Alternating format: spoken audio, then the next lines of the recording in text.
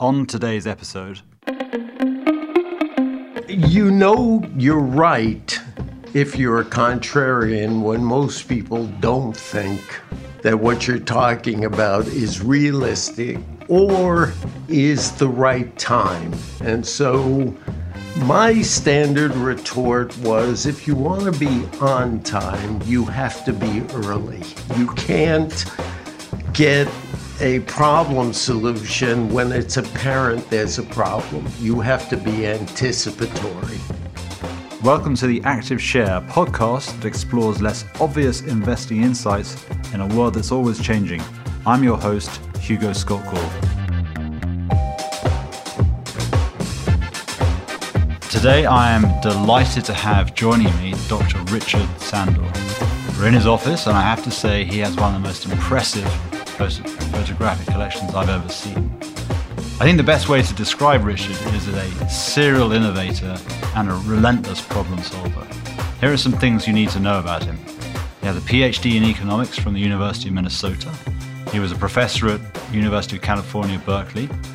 He was chief economist of the Chicago Board of Trade, where he was the key person in the invention of financial futures. You heard that right.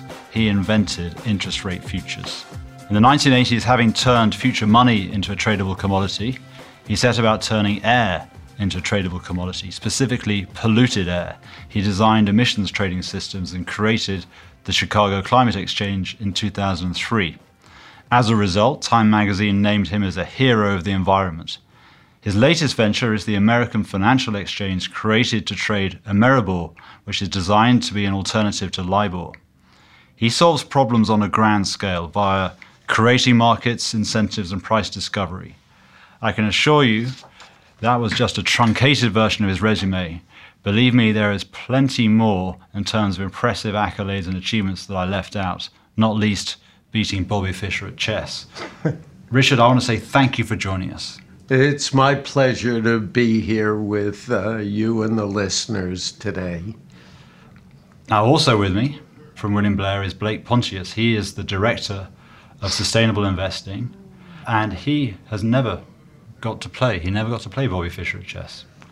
Thank you, Hugo. That's factually correct. So look, we've done the intros, so let's get going. So first question to you.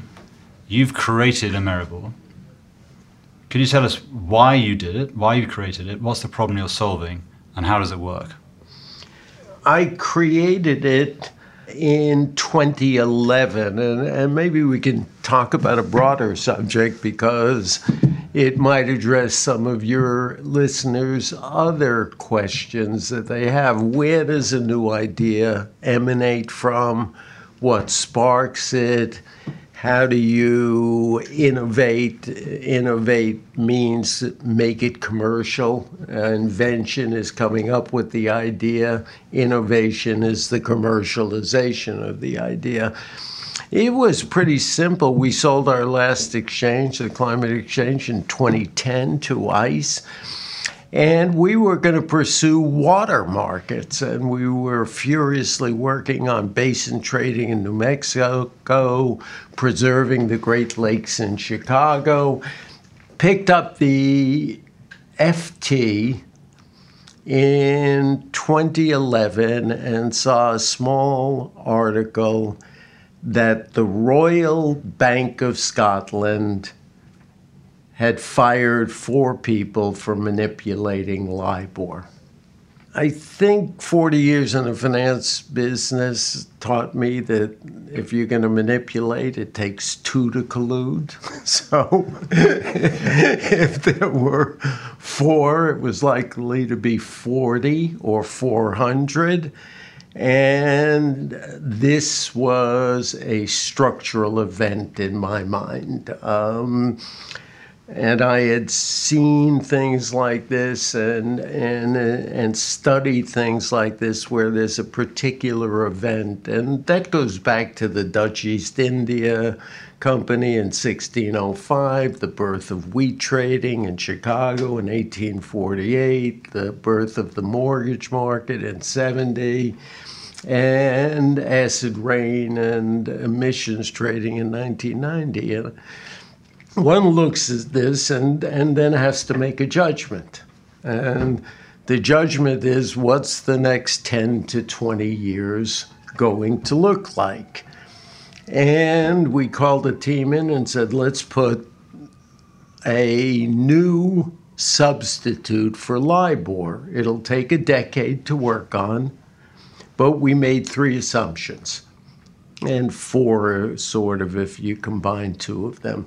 Number 1, that LIBOR would lose its preeminence, that this would lead to a cascading of difficulties in the market. Number 2, that 0 interest rates were not sustainable.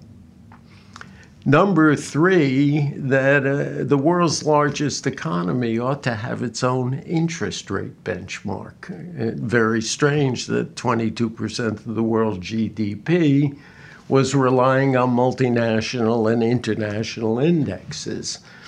And number 4, the Fed had to relent on its policies of interest on excess reserves. That was a response to a catastrophic decline in GDP in 07 or 08.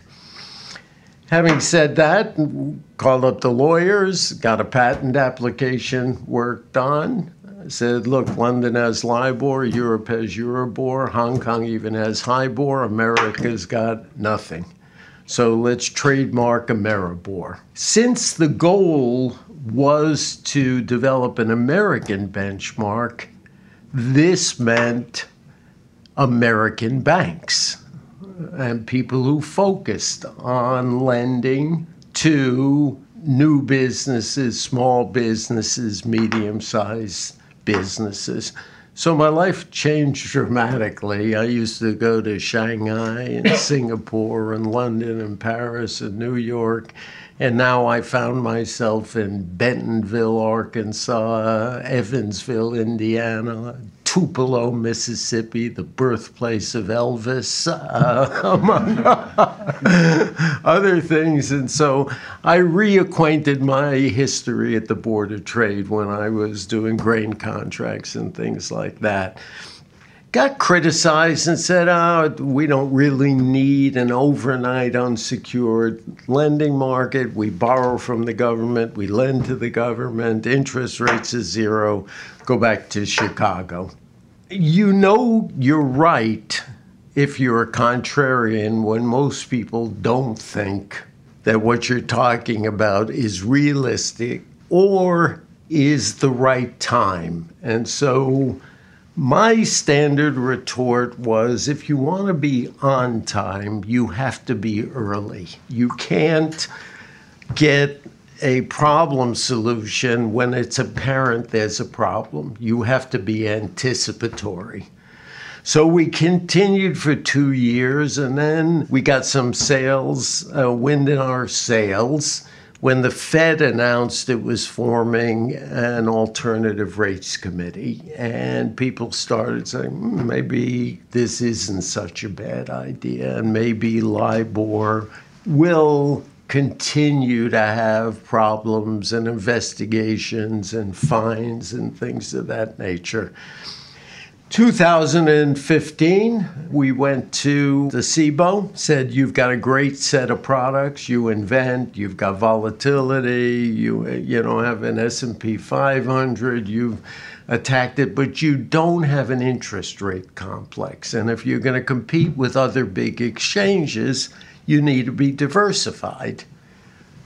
You serve as our compliance. We want a regulated market. We want it to be transparent. We'll develop the index. Then you can put up futures, options, ETFs, ETNs, and service the community. They agreed.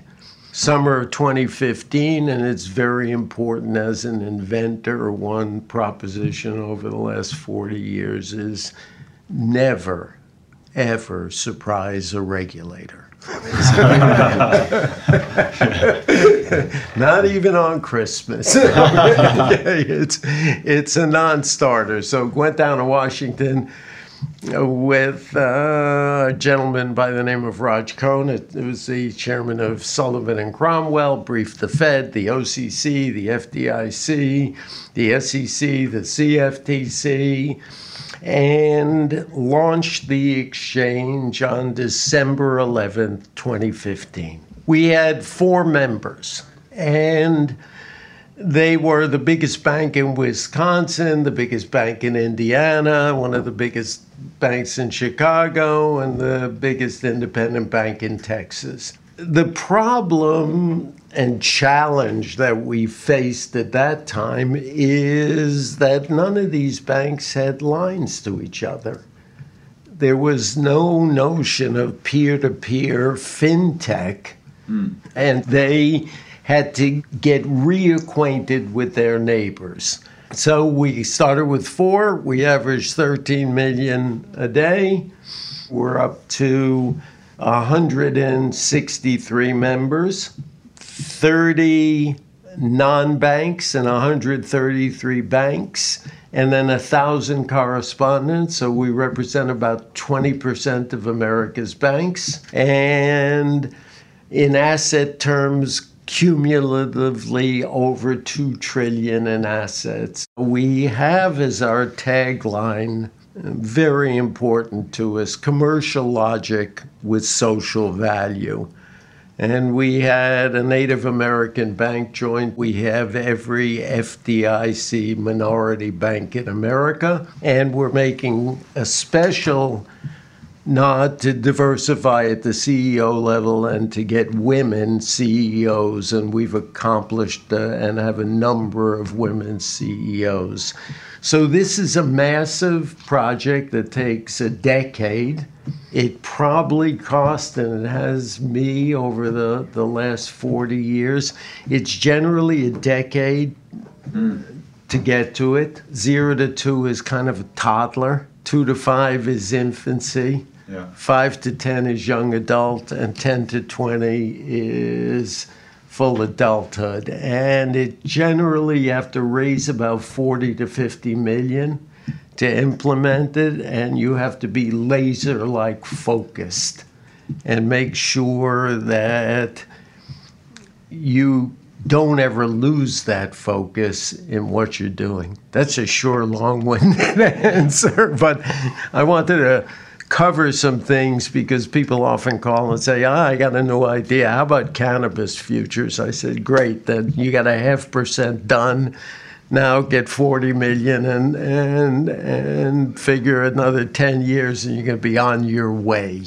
So one of the things that you said there really stuck out, which was the sort of the social benefits of this. Could you talk a little more about kind of, you're at 40% of where you want to get to, but when you get there, what will be the social benefits and how would you sort of categorize them?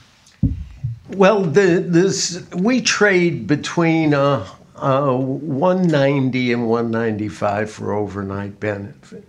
The bid-offer market at the Fed and at large alternatives to us is 180 bid at 225.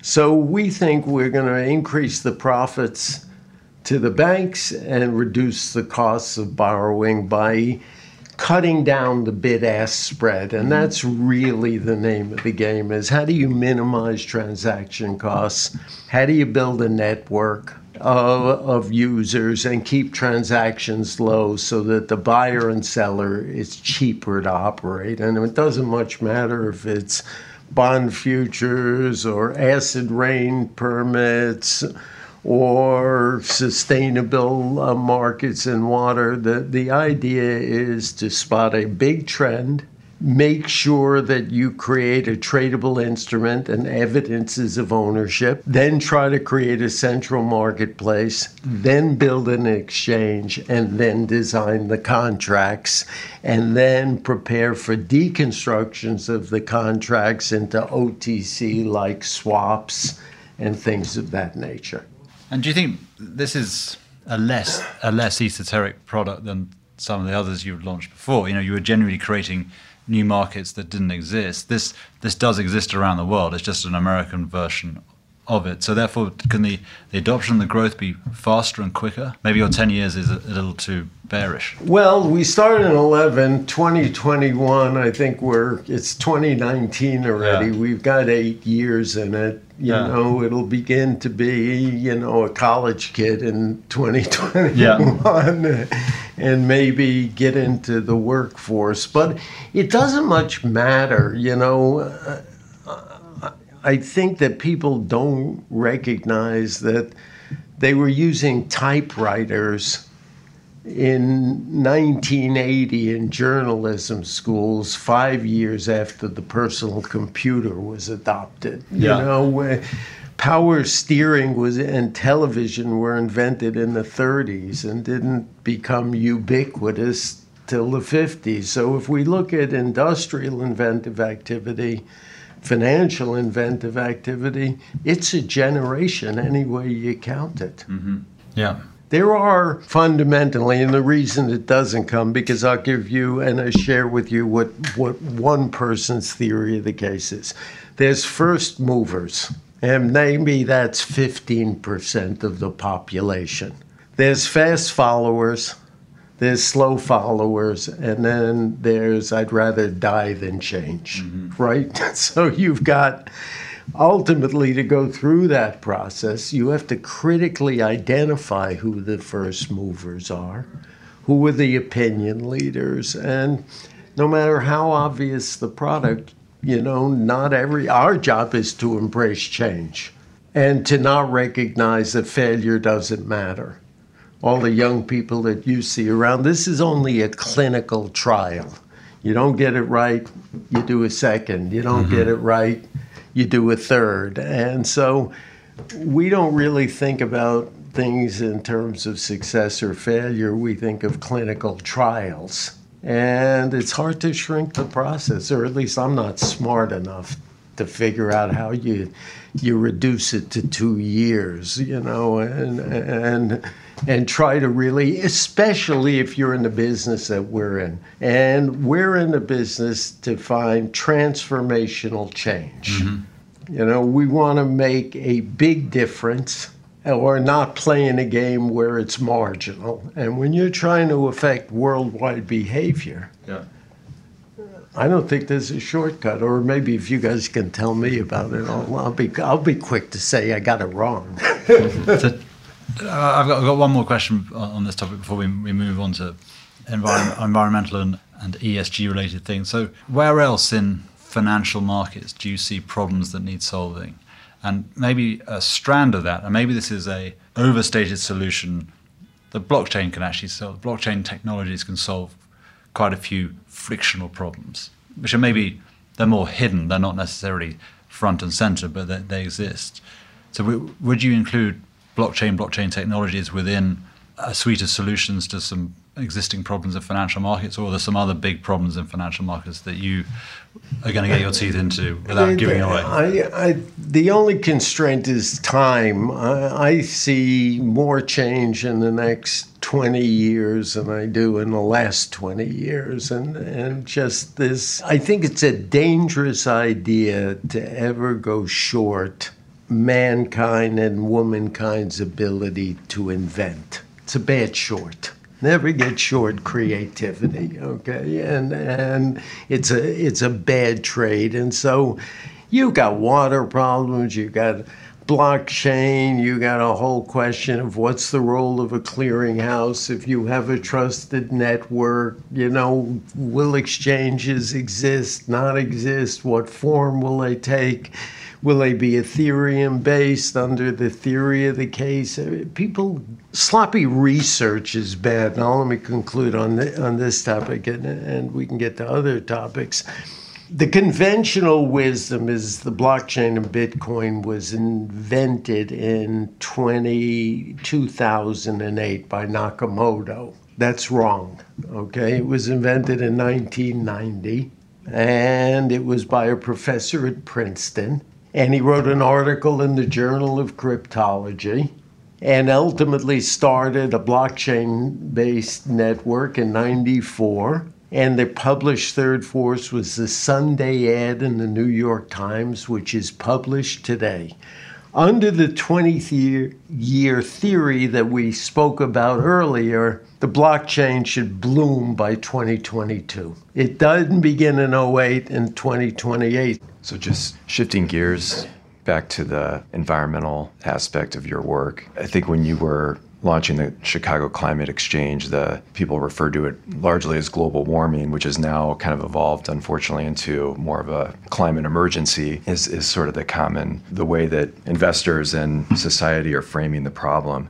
Do you think that a broader policy response is becoming increasingly inevitable to this climate emergency that we're facing? Two things that come to mind. Number one, it's very important to recognize that the United States is a federal republic. And the success of climate markets and cap and trades is directly proportional to the distance from Washington, D.C.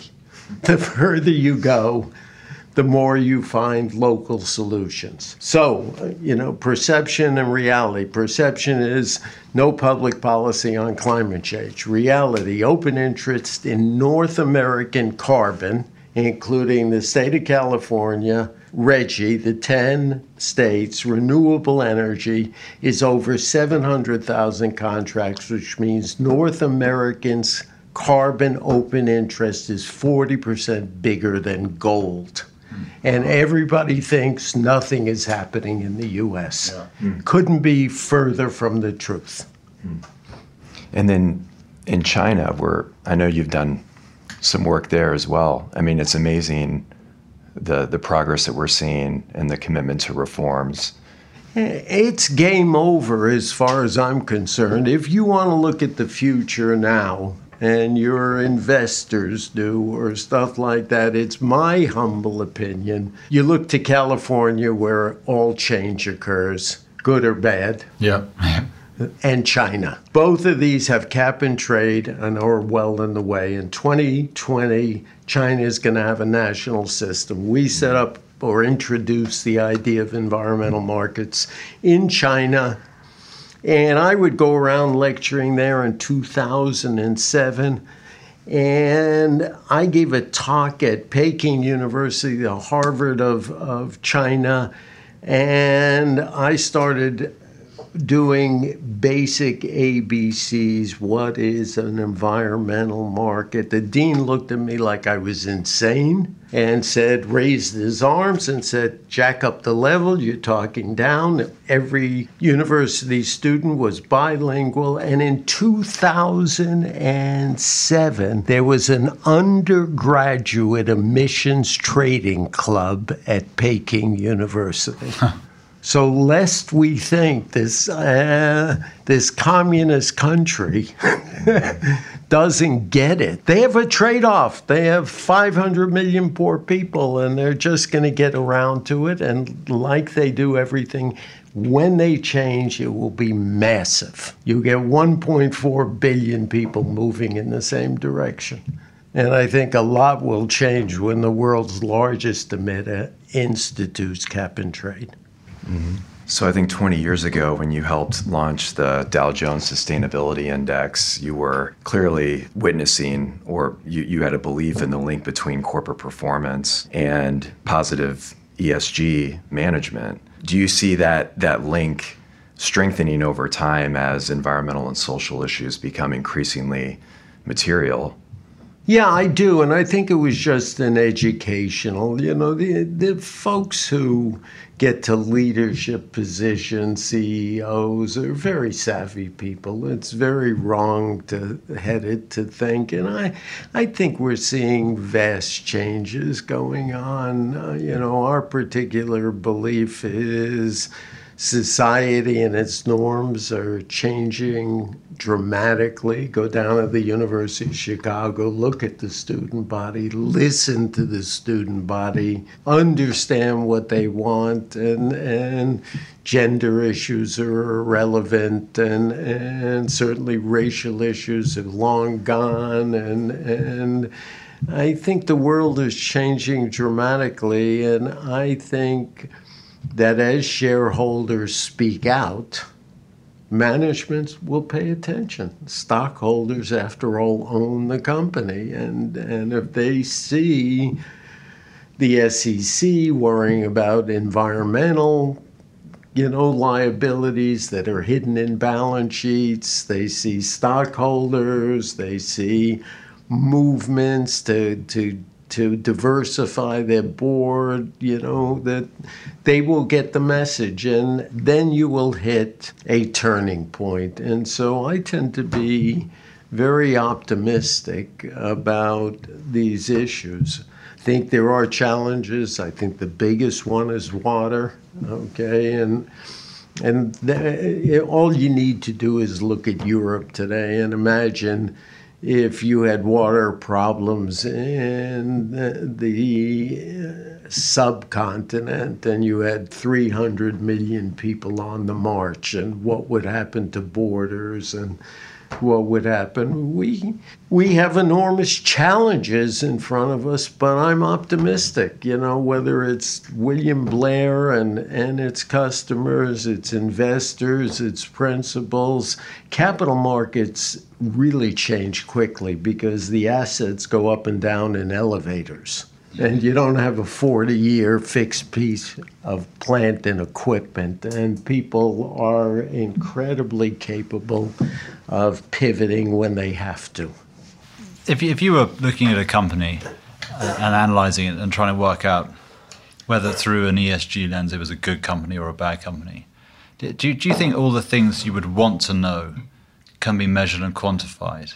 And the second part of my question is, do you think there's a risk that companies change their behavior to look good on the things that can be measured and quantified, as in the metrics inform the behavior rather than the behavior informing the metrics? Yeah, I think the whole notion that I have with regard to, and it may be a wrong hypothesis, is you can't look at this as a negative filter. The job is not to punish the bad, it's to incentivize good.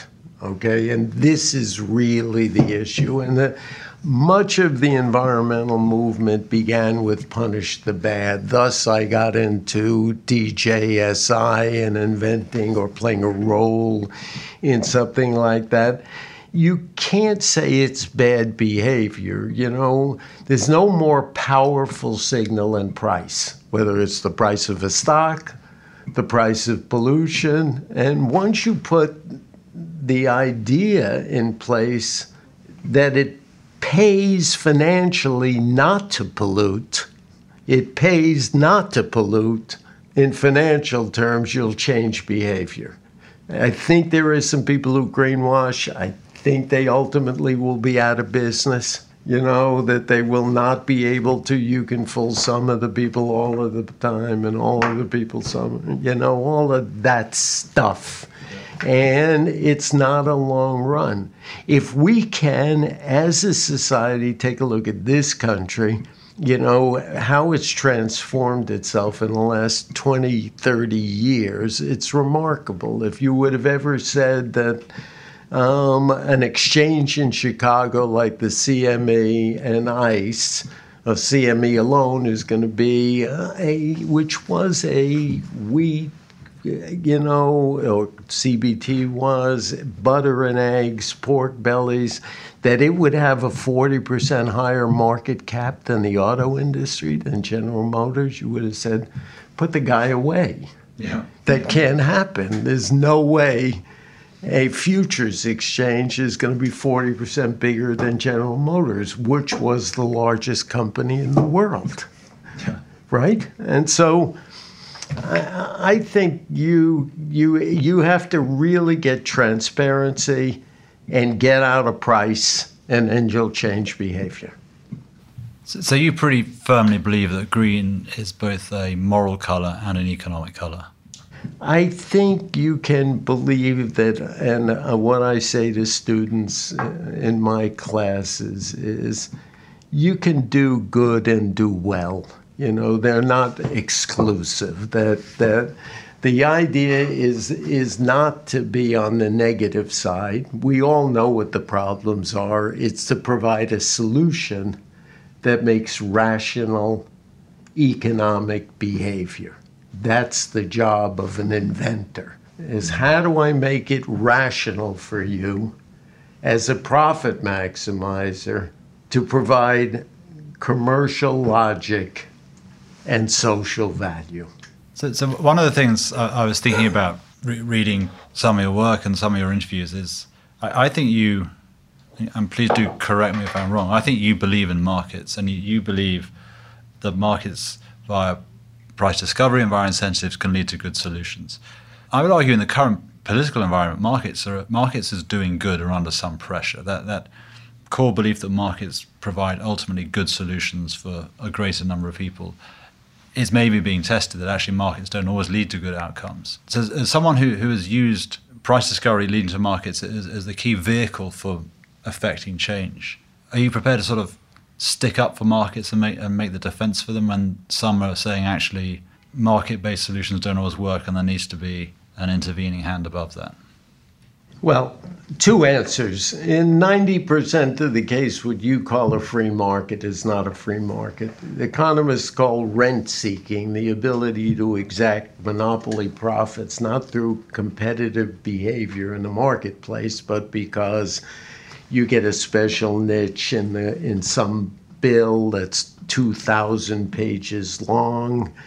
And it weakens the fundamental idea of symmetrical information, pure and perfect competition, because advantages are gotten politically, not because of efficiency and being a low-cost producer. So the notion that we don't really have a lot of free markets in this country, there's a lot of regulatory and institutional efforts and legislative efforts to corrupt the markets. I think we have a very unfortunate situation in the West, and I include Europe and the US, in which the political leadership has not made the case for free markets. And the amount of money that's spent on elections, I mean, you think of $5 billion to elect somebody, and people say to me, well, that's ridiculous. And I say, well, I'm an economist. If I think I'm going to get more than $1 million in benefits by supporting a candidate, it's quite rational. This is a cost-benefit thing. So if it costs $7 billion to elect a CEO, then it's likely that $7 billion, these are investors. They're not political contributors. Having said all of that, I couldn't be more bullish on America, on Europe, on the Western ideals of democracy. I think it's up to the academic institutions, to those of us who are practitioners, to identify market failures and to try to curb them, to identify rent seeking and try to eliminate it. And by and large, the Western democracies have had 500 years of hegemony, and I think it's because of free markets and social innovations and democracy, whether it's the Magna Carta or whether it's double-entry bookkeeping or the U.S. Declaration of Independence and Constitution. These social and financial innovations dominate things like the steam engine or anything like that, and that's why financial innovation is so challenging, because you can affect the well-being of lots of people by allowing fairness in markets. One of the things that I find fascinating, and Blake and I were discussing on the way over, is process. So to do what you do, you've got to have a process. You identify things that need solving or problems or opportunities, then you've got to make them happen. Do you consciously think around your process for how you do it, or do you just kind of subconsciously gut instinct do it? Do you say, okay, like, I first of all only create interest rate futures, then now I'm actually going to think about emissions trading, now I'm doing Ameribor, and these are at their core, they're similar things you're doing. We need a solution to something, design it, execute it, build it. So I'd argue there must be a process there. So I was wondering if you could just talk a little around kind of, have you ever codified your process, and what is it? Yeah, I've talked about there is a process, and as I alluded to at the outset, that there are 7 stages that you go through, and one is a structural change. The second is the standardization of whatever you're speaking about. The third is creating evidence of ownership. The fourth is informal exchange. The fifth is organized exchanges. The sixth is futures markets. And the seventh is deconstruction into OTC products. 1848, mortgages, sulfur trading, they all follow the same thing.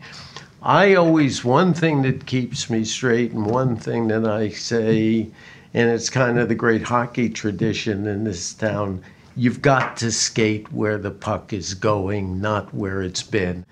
I always try to look 10 to 20 years from now and imagine the change that has occurred over the last 2 decades and extrapolate that into the future and say, okay, do we want to lose 5,000 small banks in the United States? Who is going to lend to the dairy farmer in Minnesota? Is it going to be a multinational bank?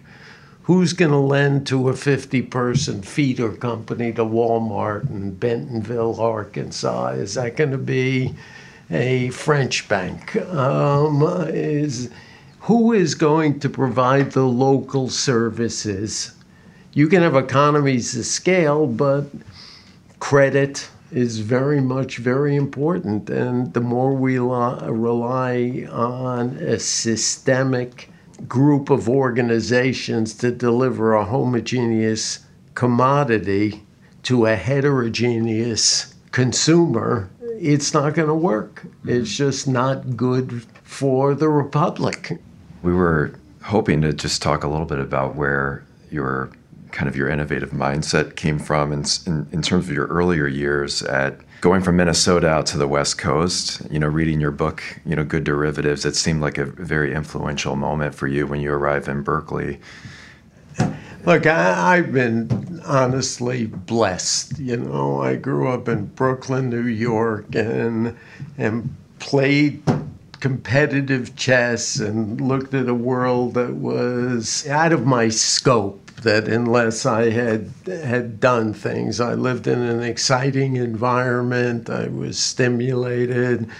I watched growing up. As I said, I'm 700 years old, so I grew up, as a pre-war baby, and then pre which war? The Second Given World you're 700 War. years Yeah. old. Yeah. So I'm a pre-war baby. I'm part of the silent generation, if that would make any sense to you. Yeah. I lived in the 50s and went to college and watched Allen Ginsberg and beat poets in the 50s. And I went from that environment, from the beat generation, to an entire Midwestern, plain vanilla, Minnesota world. And I got to know and love the Midwest. I ended up in Berkeley in my 66 and said, oh my God, free love.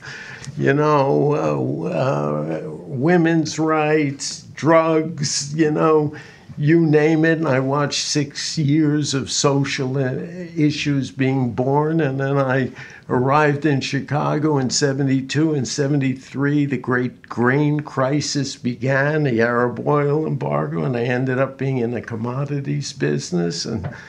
And so I'm just lucky, and I don't for a second, nor should your listeners think that right time and right place and being fortunate is a very important part of anybody's success. There's lots of people that have many ideas that don't get a chance, and I happen to end up through a set of circumstances to live in Chicago then in the 80s, watched the derivatives, and worked on acid rain because somebody said, could you commoditize acid rain? I said, sure. You did it in interest rates. And then I got to do a lot in Europe and in China. And so, it's been a series of blessings. And I'm thankful for it. We could take another 2 hours of your time easily, but we shouldn't and we mustn't. So I want to say thank you so much for giving us all this time, giving us such intriguing, fascinating answers. We've learned a ton, and I'm sure our listeners will. So from me, thank you. Thank you, Richard. No, it's my pleasure. Look, fundamentally, I have been teaching for 56 years, and it's a great pleasure to have people like yourself ask informed questions, and that's 90% of an interview. So thank you for being informed and being prepared. It makes this job a lot more fun, and I hope that your listeners have learned something as a teacher, and if they've learned something, then I've done my job. Well, they will do for sure. So thank you very much. Thank you. Thank you.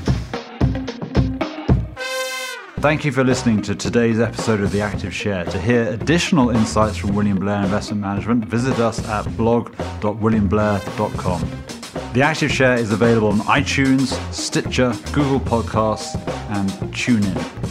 For questions, comments, or topics you'd like to hear discussed, email us at podcastim@williamblair.com.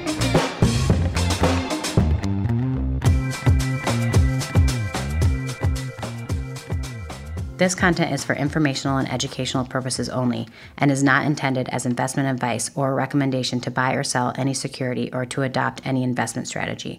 Investment advice and recommendations can be provided only after careful consideration of investors' objectives, guidelines, and restrictions. The views and opinions expressed are those of the speakers as of the date of this recording, are subject to change without notice as economic and market conditions dictate, and may not reflect the views and opinions of other investment teams within William Blair Investment Management. Factual information has been obtained from sources we believe to be reliable, but its accuracy, completeness, or interpretation cannot be guaranteed. Any discussion of particular topics is not meant to be comprehensive and may be subject to change. This material may include forecasts, estimates, outlooks, projections, and other forward-looking statements. Due to a variety of factors, actual events may differ significantly from those presented. Past performance is not indicative of future results. Investing involves risk, including the possible loss of principal. Any investment or strategy mentioned herein may not be suitable for every investor. References to specific companies are for illustrative purposes only and should not be construed as investment advice or a recommendation to buy or sell any security. William Blair Investment Management may or may not own any securities of the companies referenced. It should not be assumed that any investment in the companies referenced was or will be profitable.